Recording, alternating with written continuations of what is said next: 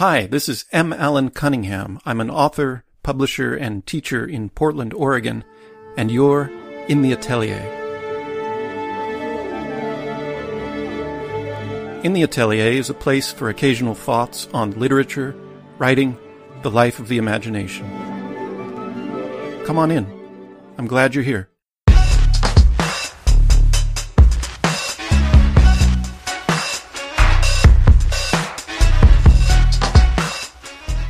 Today's installment, The Value of Travel.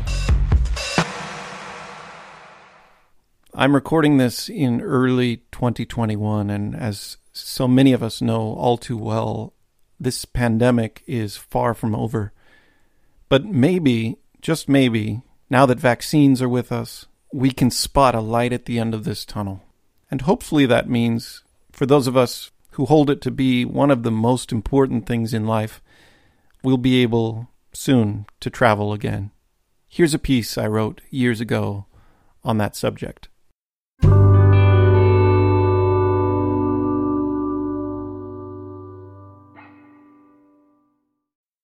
Occasionally, I am asked one classic question that I think every author must encounter at some point. Where do you get your ideas? Or sometimes this variation on the same question. Do you wait for inspiration, or do you just start working and see what comes out? There's one very good answer, which I've never really managed to articulate in person, and it goes somewhat like this. Inspiration waxes and wanes, and producing a book is most often a matter of sitting down and sweating it out at the desk. But I also believe that inspiration can be galvanized in certain ways. And one way is to consciously put yourself into the realm of the unexpected. The most reliable method of doing this is to travel. My wife and I have always been avid travelers. The story of our relationship is, in a way, a travelogue.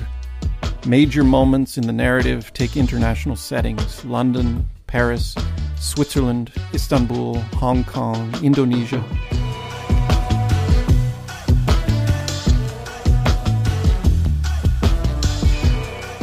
Though our salaries have never been much to speak of, throughout our married life, we've made a point of using a sizable part of our earnings to fund lengthy trips abroad, 3 weeks or several months. Years ago, when we learned our first child was on the way, we made a pledge to ourselves. Parenthood would not mean our days of overseas adventuring had come to an end. Quite the contrary, as we saw it, becoming parents mandated that we renew our commitment to travel and strive to foster in our child the consciousness of a world citizen. We wanted our child to grow up well-seasoned in the boundary-breaking, humanizing act of witness, discovery, and interaction that international travel can be. The United States is vast and diverse, but its very immensity makes it a chore to transgress its boundaries for any significant period of time. And I'm speaking here of boundaries both geographical and mental. Strictly American values and ideas pervade the thoughts and lifestyles of the majority of U.S. citizens to the exclusion of any other ethos. This is not surprising when you consider our geography. We don't rub shoulders with other nations, other ways of life. As for our nearest neighbors, Mexico and Canada, sadly we seem to do our most to ignore or aggressively fence out Mexico, except perhaps when planning an all-inclusive beach getaway. And Canada is so self-sufficient and peaceable that we forget about it for all but a few moments each year. To a large extent, our country is like an island nation, culturally speaking. I was shocked to read once that some 80% of Americans do not own a passport. Too often here in the U.S., the world outside is viewed as the other. And in our worst moments, we tend to forget that these other nations even exist, let alone possess social models, cultures, practices, and perspectives, which we would often do well to borrow from, or histories we would do well to study. Being constantly aware of this parochial American mindset, my wife and I made a parents-to-be pledge. We would take a big trip abroad sometime within the first 5 years of our child's life. This may sound naive, but our impetus was actually entirely practical. We knew that if we didn't travel reasonably soon after becoming a family of 3, and thus failed to set the custom in place early on, we might risk never traveling again. And that, from the standpoint of 2 creative souls landlocked in the United States, would be unacceptable. Unacceptable for us personally and for the future of our child.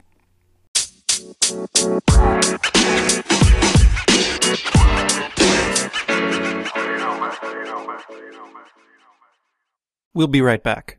This is M. Allen Cunningham, host of In the Atelier and publisher of Atelier 26 Books, which brings you the podcast. I founded Atelier 26 almost 10 years ago in the profoundly held belief that reading is far more than just another form of consumerism, and that books are not static objects, but living, thriving vessels of human thought and feeling and expression, much like this podcast.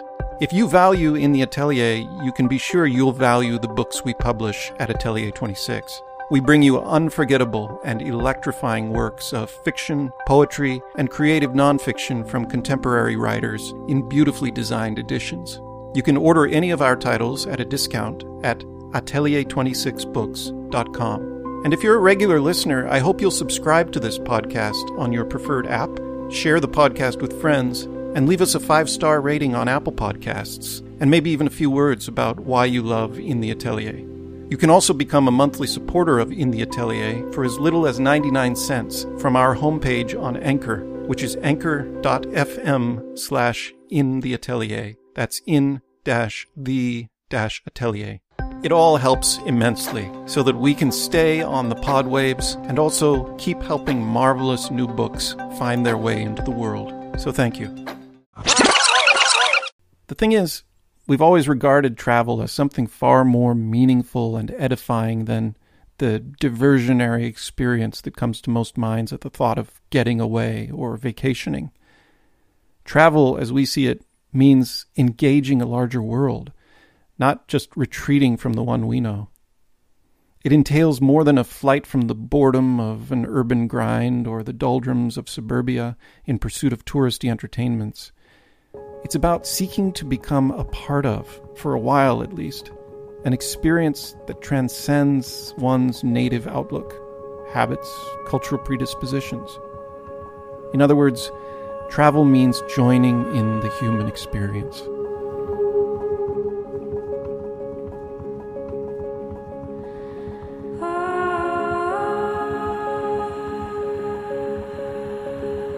To tell the truth, I and my wife were a bit haunted by the familiar refrains we'd heard from well-meaning stay-at-home sorts who had long since subscribed to a peculiarly American misconception that lengthy travel is an extraneous indulgence of youth. Enjoy it while you're young, they told us.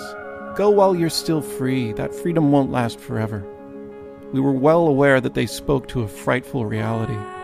We knew how it often goes. Life becomes more and more complicated as one's children grow. Commitments, appointments, routines multiply exponentially, and family finances get apportioned and stretched till the notion of designating any amount towards something as fundamentally non-essential as travel can seem absurd. And travel, particularly extended international travel, is expensive. That fact alone relegates it to the realm of excess, right? Well, we've never been convinced of this. The way we see it, there are vast and innumerable benefits, and some clearly numerable ones, that come of distant sojourning, and these make travel, however expensive, a monetary non-issue for us. We see the act of going abroad as an investment, plain and simple. Here's a sampling of some major benefits not to be underrated that come of one's investment in international travel. Stuttering in a foreign tongue, being subjected to the good graces and, yes, sometimes the rudeness of others, being forced to ask questions of strangers, finding oneself confronted by wondrous things, unsettling things, things that are simply difficult to understand, begging explanations for seemingly uninterpretable experiences, plumbing the histories and arts for some sense of what one has witnessed and why it matters. Putting oneself into the realm of the unexpected, where serendipity can unveil new horizons, and generally feeling like an outsider.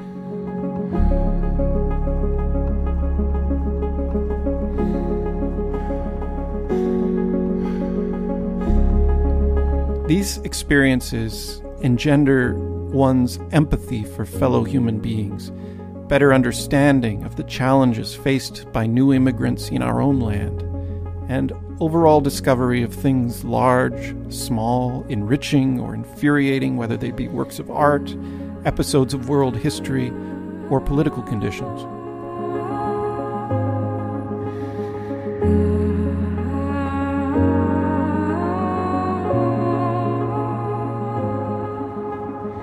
One example of a very small personal discovery. I'll never forget, on my first day in London at age 19, finding the face of Charles Dickens on the 10-pound note, and vocalizing my astonishment that a nation would grant so high an honor to an author. I thought it was perfectly wonderful, but I couldn't imagine such a thing occurring in my own country. Robert Frost on the 20? Emily Dickinson on the 5? James Baldwin on the 10? Somehow it seemed impossible.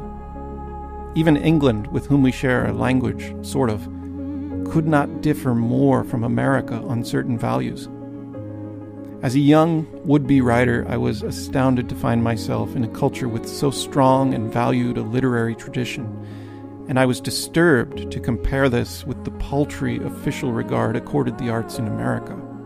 Realizations and comparisons like this are the daily fodder of the international traveler, and though usually more small than not, they accumulate powerfully, and their personal resonance becomes positively seismic.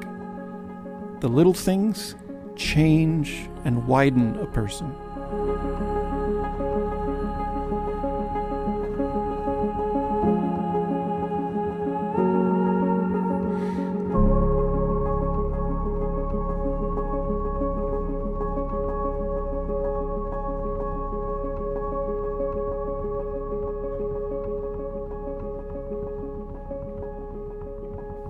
Adam Gopnik puts it another way in his wonderful book, Paris to the Moon. Quote, "This can shake you up, this business of things almost but not quite being the same. A pharmacy is not quite a drugstore. A brasserie is not quite a coffee shop. A lunch is not quite a lunch." Unquote. In short, the experience of traveling abroad invigorates the imagination. And it is imagination that makes us into human beings, enabling us to recognize the humanity in the world around us and to reach out to others as fellow humans. To be human is to be curious, and to be curious is to travel, if not literally, then in the mind, through books, arts, cultural treasures. But too many Americans, bombarded with the rampant scaremongering that too often characterizes our nation's political climate, have retreated toward fear and loathing, while it's precisely imagination and outreach that could help to heal a great many ills. Perhaps travel is more a necessity now than ever. To me, personally, it feels very close to a moral responsibility. But travel, at its best, is a spiritual investment. That is, it provides a value utterly unquantifiable by the standards of the dollar or any other currency, though no less tangible. And as long as travel remains an imperative in one's life, an essential endeavor, a means can be found to make it possible. My wife and I keep a modest household, and our incomes are not large, but we hoped to break a cultural mold and start our family life under the consciousness that travel is integral to a rich and fulfilled life. Call us idealists, but we felt that if we could cultivate sensitivity, tolerance, openness, and insatiable curiosity in our child, we would have reason to put our faith in the next generation. I'm happy to report that we made good on our early parental pledge and brought our son overseas with us when he was 4. By now, he has been with us to 5 or 6 different countries, including Spain and Japan, and he's looking forward to our next international adventure. Like us, he knows that travel at its best is a refresher course in human life on Earth, with its millions of dizzying customs, civilizations, and creations.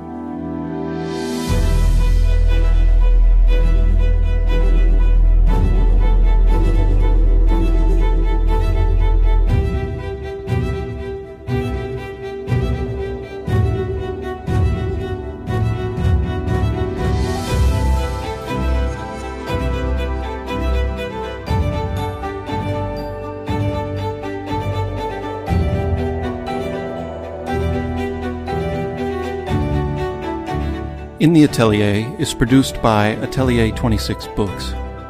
For more information, visit atelier26books.com. I'm M. Allen Cunningham. Thanks for listening. So long for now.